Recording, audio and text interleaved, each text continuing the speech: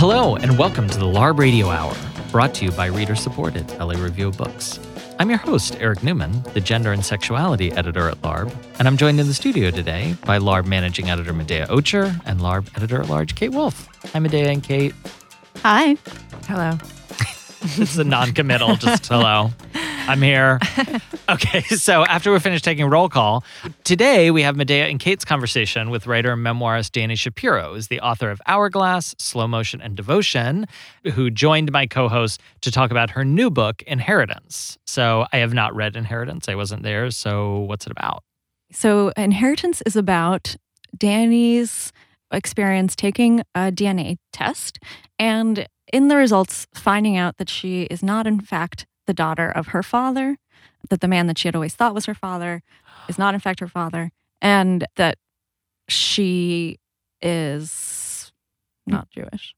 And this revelation really complicates her life because she had long identified herself with the Jewish faith, with her father particularly. Her father was Orthodox. And Was her mother Jewish? Yes. Yes. Oh, well, I mean, Yeah. done deal. I mean, easy Right? for you Still- to say, secure in your parentage, but I mean, I think it was quite a shock. Well, to her. I can understand the thing about like suddenly feeling like, oh my God, I don't have the parents that I thought that I had, right? And I don't have this whole like lineage that I thought that I had. But Yeah. why does it become a crisis for her? Well, Like, I think it becomes a crisis because she had long identified and built her relationship to all aspects of her life, including her writing and her memoir work around her family and around what she had grown up thinking was her family and Okay. in particular her relationship to her father. And so this revelation that in fact this man that she had always cherished and whose relationship she treasured was not in fact the man who was and her that her biological parents father. and that her parents neglected to tell her this fact, Right.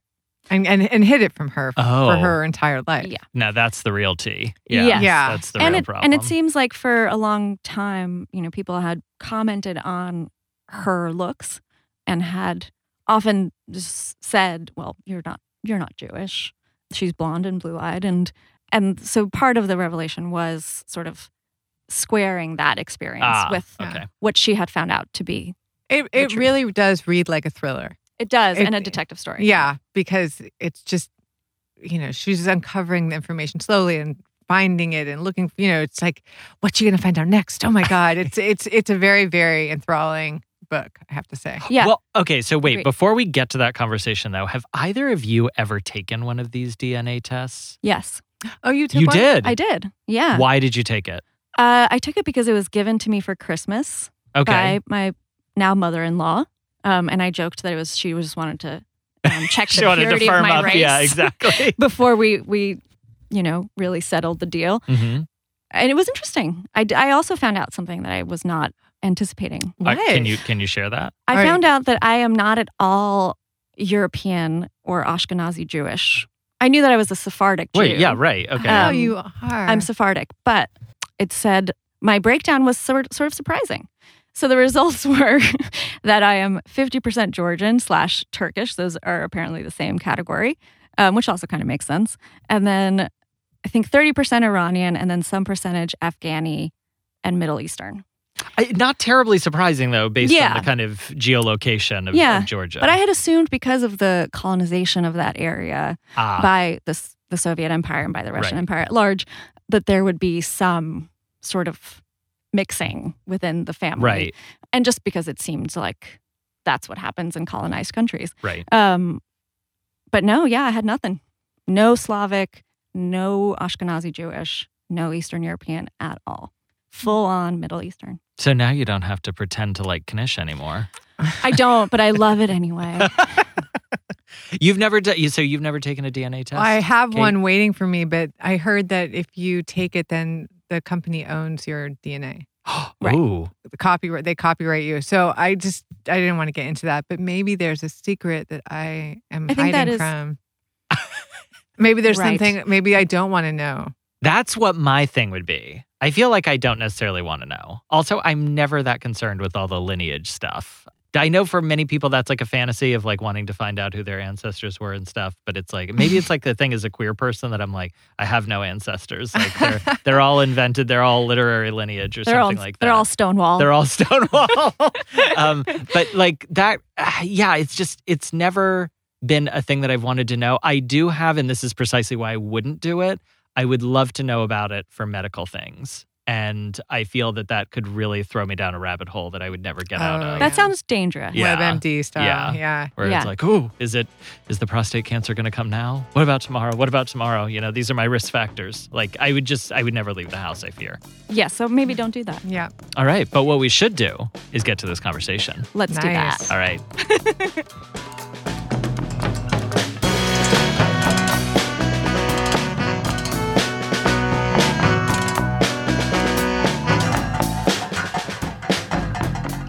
We are here with Dani Shapiro. Her latest book is called Inheritance, a memoir of genealogy, paternity, and love. Dani, thank you so much for coming to the show. It's great to be with you. So I think we should start off by just giving listeners an idea of what the book is about. Sure. So in the winter of 2016, my husband was interested in doing a genealogy test, just kind of recreational genealogy, just curious about second cousins and third cousins and maybe some geographical details. Yeah. The reason why most of us do it when we do. And he asked me if I wanted to do it too. And I so easily could have said no because I knew exactly where I came from. I knew my family tree really pretty extensively. But instead, for some reason, I said sure. And we sent away our kits. And then when my results came back, they, over a period of time, not very long period of time, but a few weeks, revealed to me that my beloved dad, who raised me, had not been my biological father. When you looked at the results in the beginning, that wasn't totally obvious to you? Or that's a very tense moment in the book, and your husband is the one who's kind of breaks the news. Pushing me a little bit. Yeah, no, it wasn't totally obvious to me. So the first thing that was revealed was the breakdown of my ethnicity. And I would have expected that I would have been close to 100% Eastern European Ashkenazi because both of my parents were Eastern European Ashkenazi. And it showed me to be 52% Eastern European Ashkenazi. Mm-hmm. So I saw that, and what I thought was, well, maybe all Jews are 52%. Or, maybe the diaspora, pogroms, maybe it just is the way it is for all of us. Or, and this went on for much longer, actually, this particular train of thought, maybe the company just got it wrong. Right. Maybe they made a mistake. So I wasn't alarmed by it. I was sort of gently puzzled. It was kind of nothing more than that. And then a little while later, maybe a week or two later, my husband, who was much more engaged with this process at that point than I was, he has a background as an investigative journalist. He already was really feeling a sense of something's up. And so he was keeping an eye on my page on Ancestry.com, and what he saw was that a first cousin had appeared on my page. And I know all my first cousins, so this was really mysterious and deepened my certainty that Ancestry.com had made a mistake. Oh, you still thought it was a mistake? I did. But then, in order to clear it up, I have a much older half-sister who was my father's daughter from a first marriage.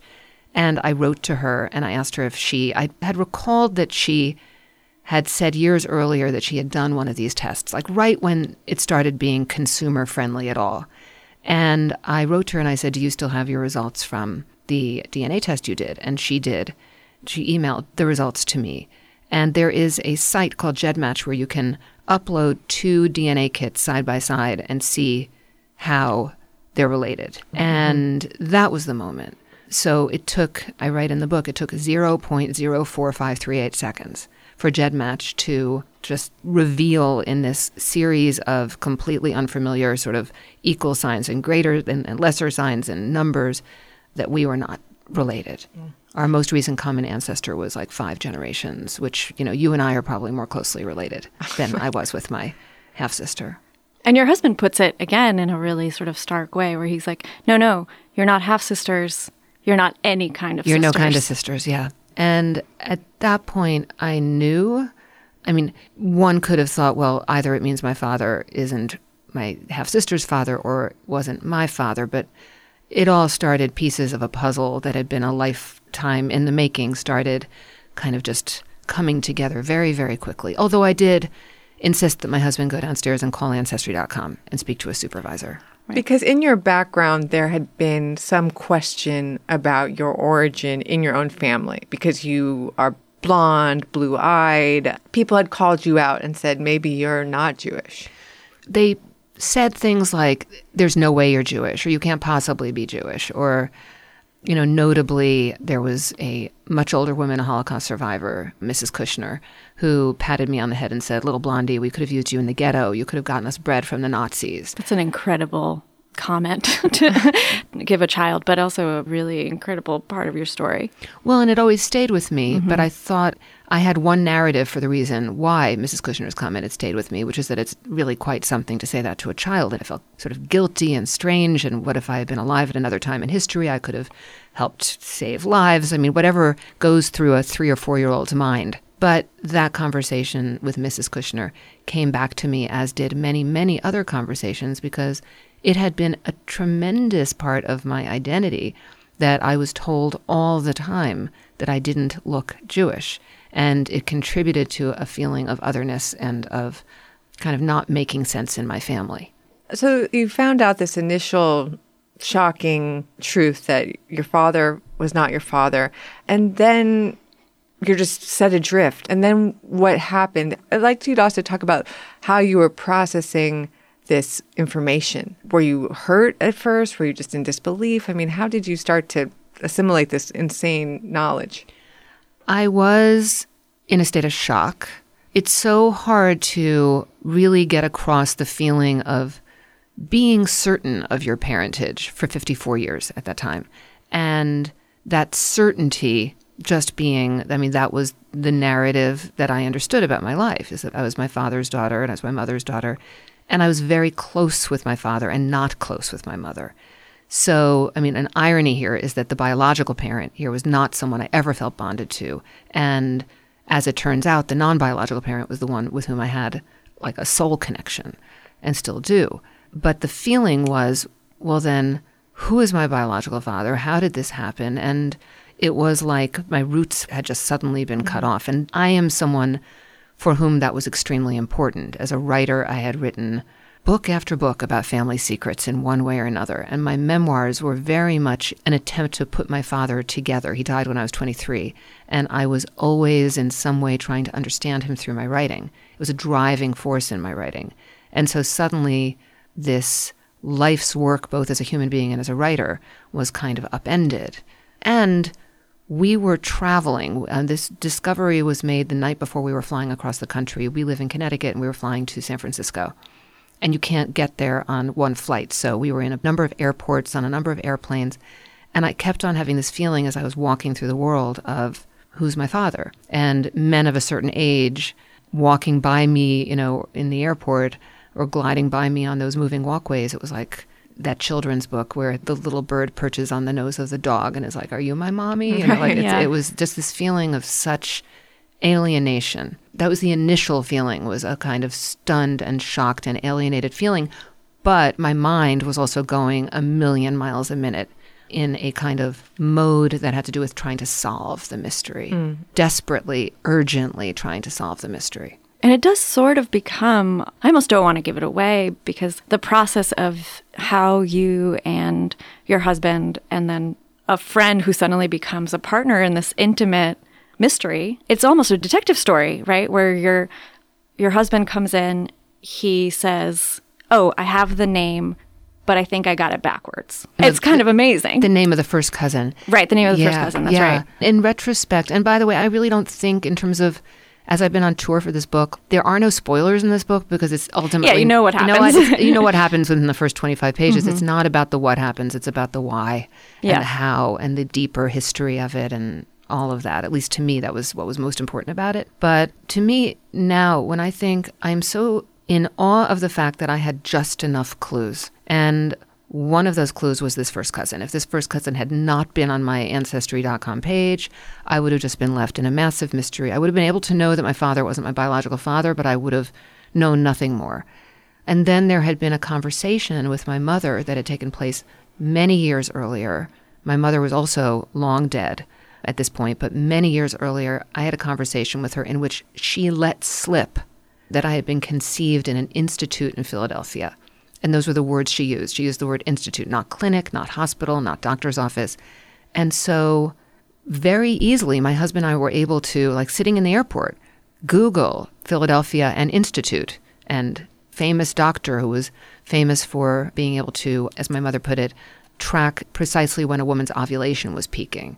Well, there was only one dude who was doing that in the early 1960s, and this was the guy. And he had his own eponymous institute in Philadelphia. So it was clear that that was where I had been conceived. But in that conversation that I really don't believe my mother ever intended to have at all, I think my mother was triggered by the word Philadelphia when she and I happened to be together. Bumped into a friend. Right. In my graduate program, I'd brought my mother to a reading, and my mother said, "Where are you from?" My friend said, "Philadelphia." And my mother, I think, was actually triggered by it and just blurted out, "Oh, my daughter was conceived in Philadelphia," which was such a bizarre thing. That's a weird thing to say. Really weird. I mean, like 25 years old. And like at that point, you've either heard the story of your conception or you haven't. But right, you're like not hearing it. You're not curious, usually. Not curious. No. You know? Yeah. So, We get it. right. So because of that long ago conversation, I had known that my parents had had trouble conceiving me, that I had been conceived by artificial insemination using my father's sperm in this institute in Philadelphia.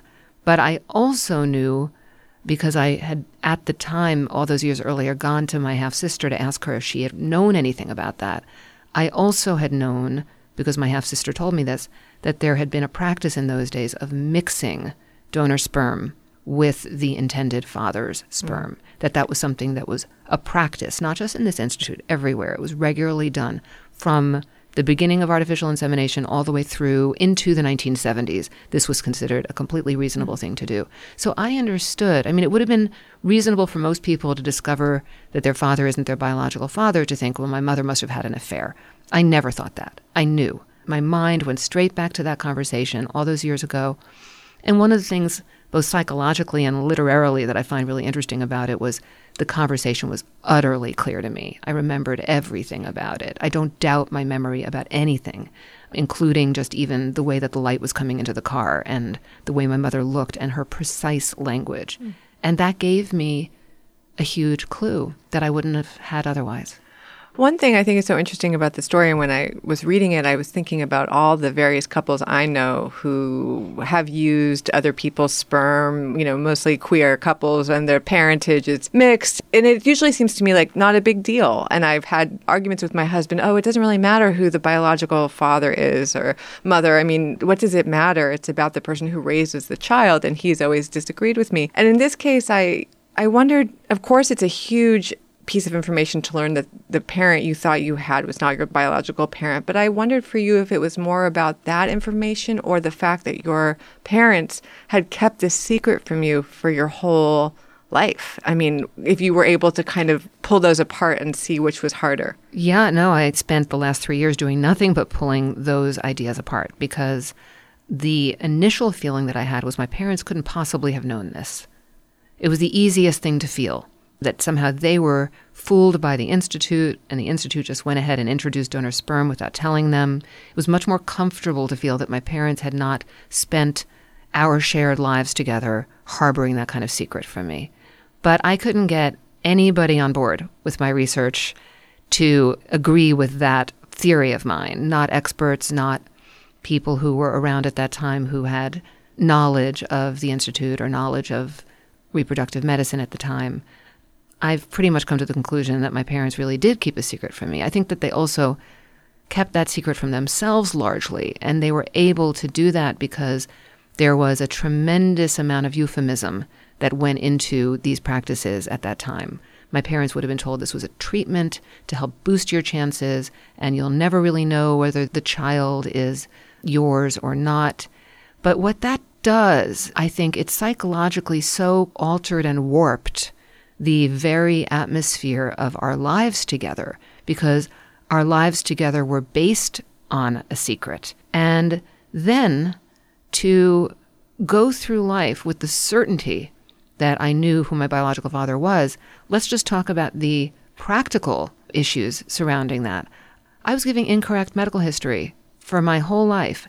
And I was confidently giving it, which is completely different from growing up knowing your donor conceived, and you don't have that information about your biological father or mother, for that matter, or growing up knowing that you're adopted. Then that knowing and the knowing that you don't know becomes part of your identity and also part of the way that you move through life. Being formed by what you don't know and not knowing that you don't know it is, I don't know, can I curse on this podcast? Yeah, sure. Such Please. a mind fuck. It's such a mind fuck to have. And when I think back to my childhood and even to my young adulthood, so formed by that secret, by that lack of knowledge, by the sense that I felt other, I felt different, I felt like I didn't belong. And it wasn't just the not looking Jewish thing. It was really a feeling that was pervasive that every single person that I encounter who has had their identity kept from them as children feels that feeling of sort of alienation. And when you're a child and you have that feeling of alienation and there's no reason for it that you can pinpoint, you turn it against yourself.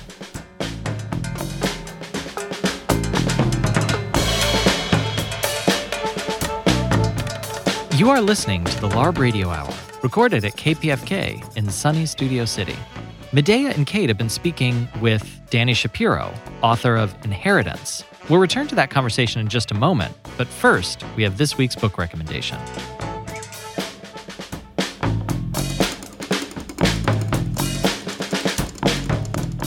We have Sam Lipsyte in the studio with us today. Sam's most recent novel is called Hark, and Sam is here to recommend a book for us. Sam, what book are you going to recommend? Well, I'd like to recommend a book called Trump Sky Alpha by a wonderful writer named Mark Doten. And I think it should be out next month. It's hilarious, frightening, sort of a dystopian tale that begins with a man we're familiar with, Donald Trump, as president, flying around in this blimp, and causing, well, I'm not going to give away too much of the plot, but causing a horrible, earth-shattering event that forces a kind of new generation of people to reinvent reality. Oh, that sounds horrifying. I actually have that book on my desk, and I've Okay. been meaning to read it. What brought you to the Basically, book? well, I've known Mark, and I was a big fan of his earlier book, The Infernals. But this one is a really kind of a brilliant exploration of the internet, but from the perspective of someone investigating it historically after it's over. So it's a kind of interesting take. As a document of a past Yeah, civilization kind yeah. of thing. Do you fear that we're in the midst of Trump flying in a blimp and creating a new civilization? Because it seems like we I might think be. that's happening even this morning. Yeah. Yeah. Okay, well, on that note, Sam, will you tell us the name of the book again and the author? Trump Sky Alpha, Mark Doten. Thank you so much. That was Sam Lipsyte. His most recent book is called Hark, a novel.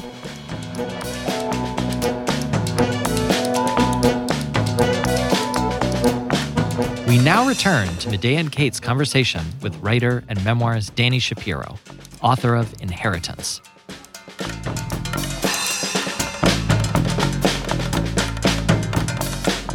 Something that struck me in the book is that feeling of alienation, it wasn't that you had just been unmoored from your parents, and this is something that I hadn't thought of, but that you had inadvertently passed that on to your own son. And that it struck you that, oh, I've been teaching my son a family history that is actually not his family history. And so you kind of become unmoored from both generations by this news. I felt unmoored for a long time, and I don't know that I will ever feel completely moored again. Yeah. But that changed over the course of the last few years and very much over the course of writing Inheritance, because I came to the feeling that for 54 years, those ancestors were part of my psychological history. They were my psychological ancestors. And so they still are. It's not like that changes because we're not, in fact, biologically related. Mm-hmm. And yet at the same time, because I was able to find my biological father very, very, very quickly, and because ultimately he supplied, family history to me, and again, not a spoiler, but I got to know him. There's this other family history that is biological, that's not nothing. It's not everything, but it's not nothing either. And I sort of feel like my inheritance in some way, or like the way that what I end up sort of dealing with in my life at this point as a writer and as somebody who's been thinking about identity for many years, is that, I did an event the other night here in LA with a rabbi here, Rabbi David Wolpe, and Wolpe began our conversation by saying, so does this feel like sort of divine intervention that you end up having been a writer for all these years and now you have this story to tell and that you're the only person who could tell it? Or does it feel like this is what formed you as a writer and this is why you've been writing toward this kind of not knowing and and I paused and I said, can I say both? Because that's actually what it feels like. In the end, I had never really given any thought to nature versus nurture. I don't think you do when you're growing up thinking that you know your own biology in that way. It sort of doesn't matter because you're getting both. It's a cocktail of nature and nurture when they've actually been separated out. So, for example, like when I first saw my biological father on a YouTube video, he was gesturing. He was behind a lectern. He was giving a lecture on medical ethics and of all things. Very ironic. No, it's like you really cannot make this shit up. But what I noticed was the way he was moving his hands. And it's literally what I'm doing right now as I'm talking to you. And I noticed the way that he was running the Q&A. And it was a quality that he had that I recognized as my own. And over time, and when I got to know him, I saw that there was a familiarity and that I had never known that there wasn't a familiarity, with my own dad. Despite our great bond of love, there wasn't a sense of, there were qualities in me and traits in me.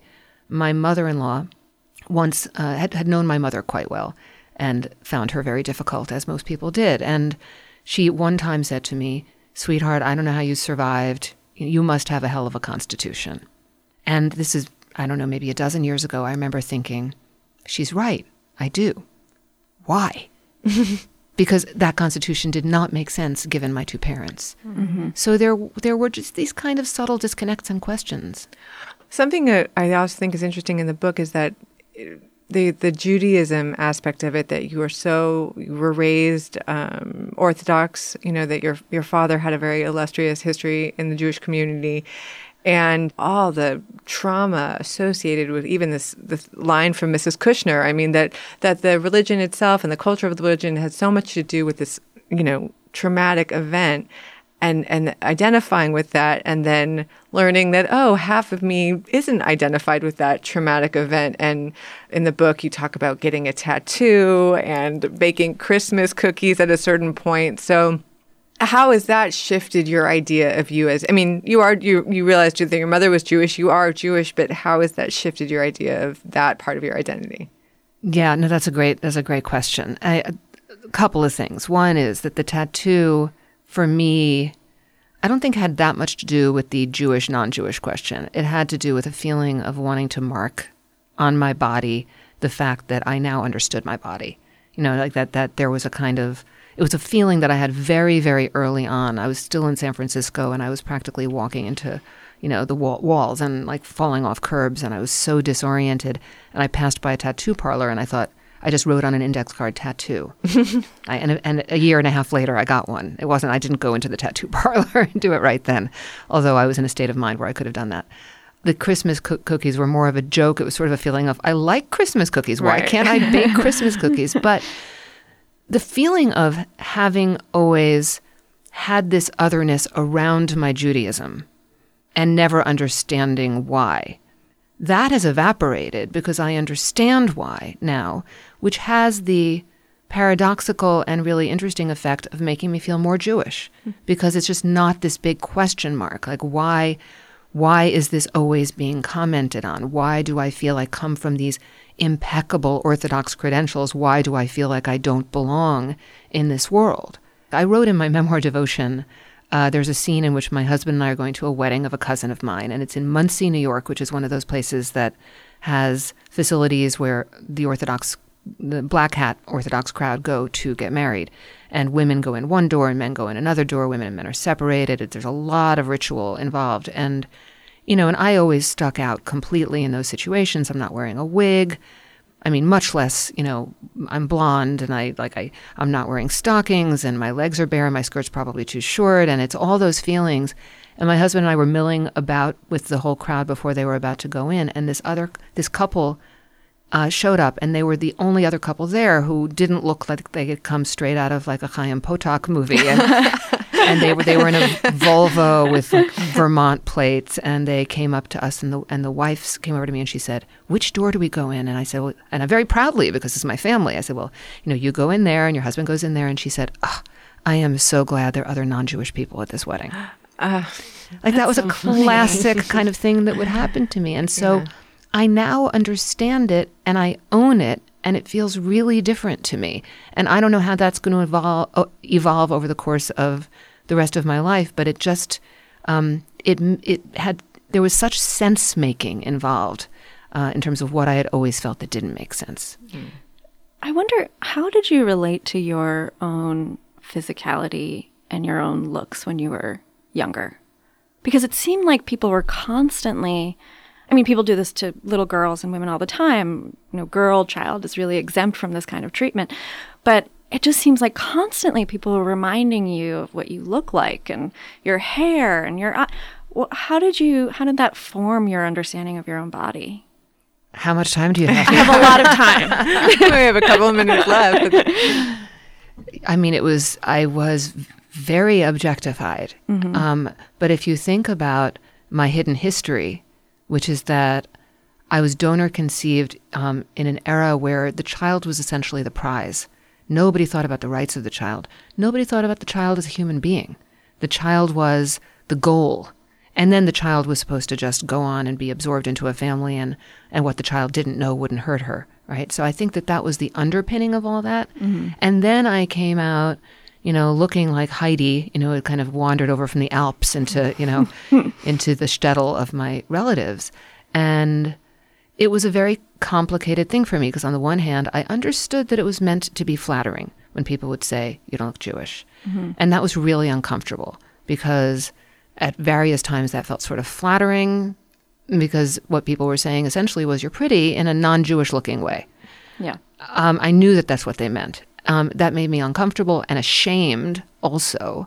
And I think I had a very arm's length relationship with my own body.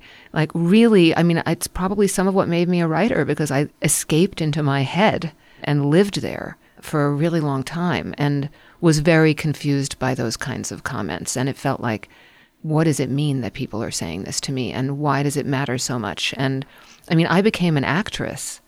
I'm a terrible actress.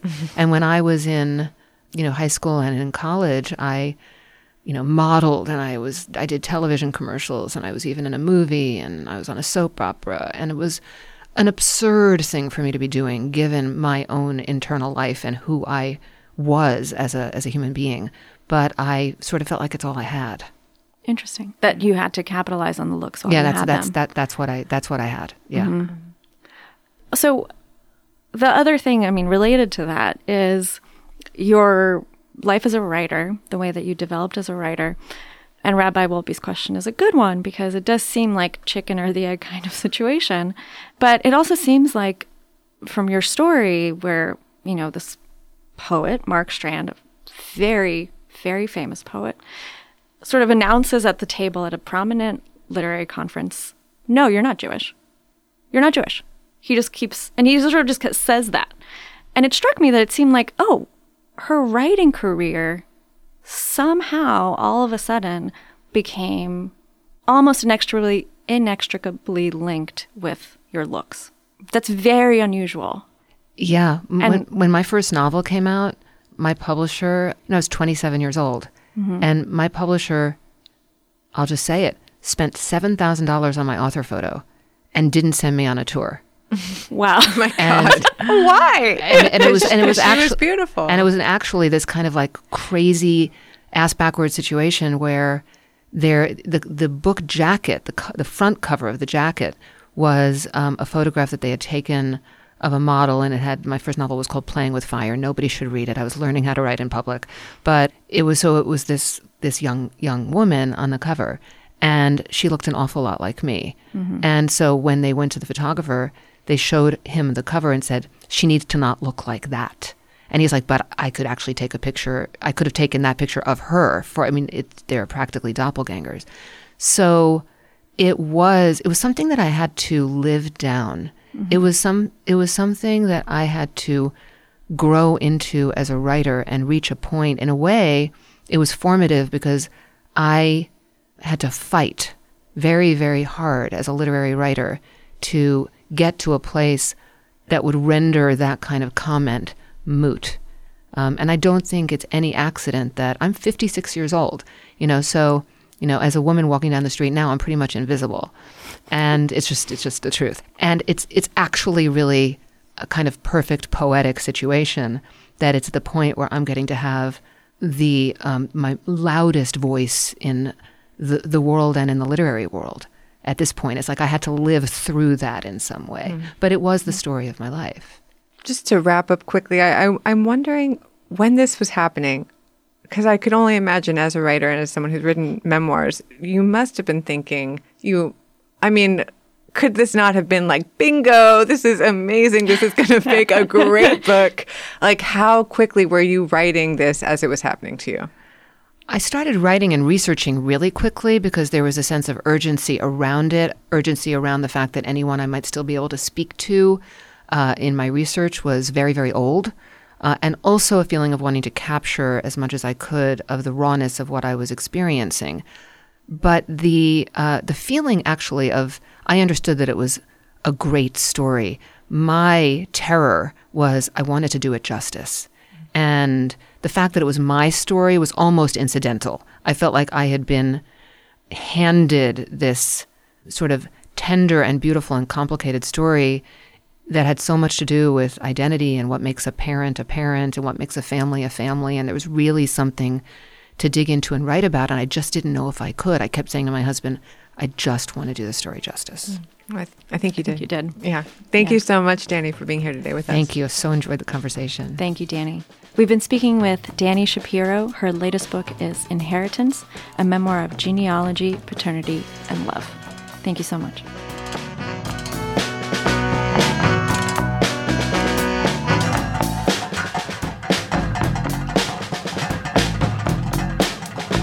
You've been listening to the LARB Radio Hour. Subscribe to our podcast in iTunes, SoundCloud, and Stitcher.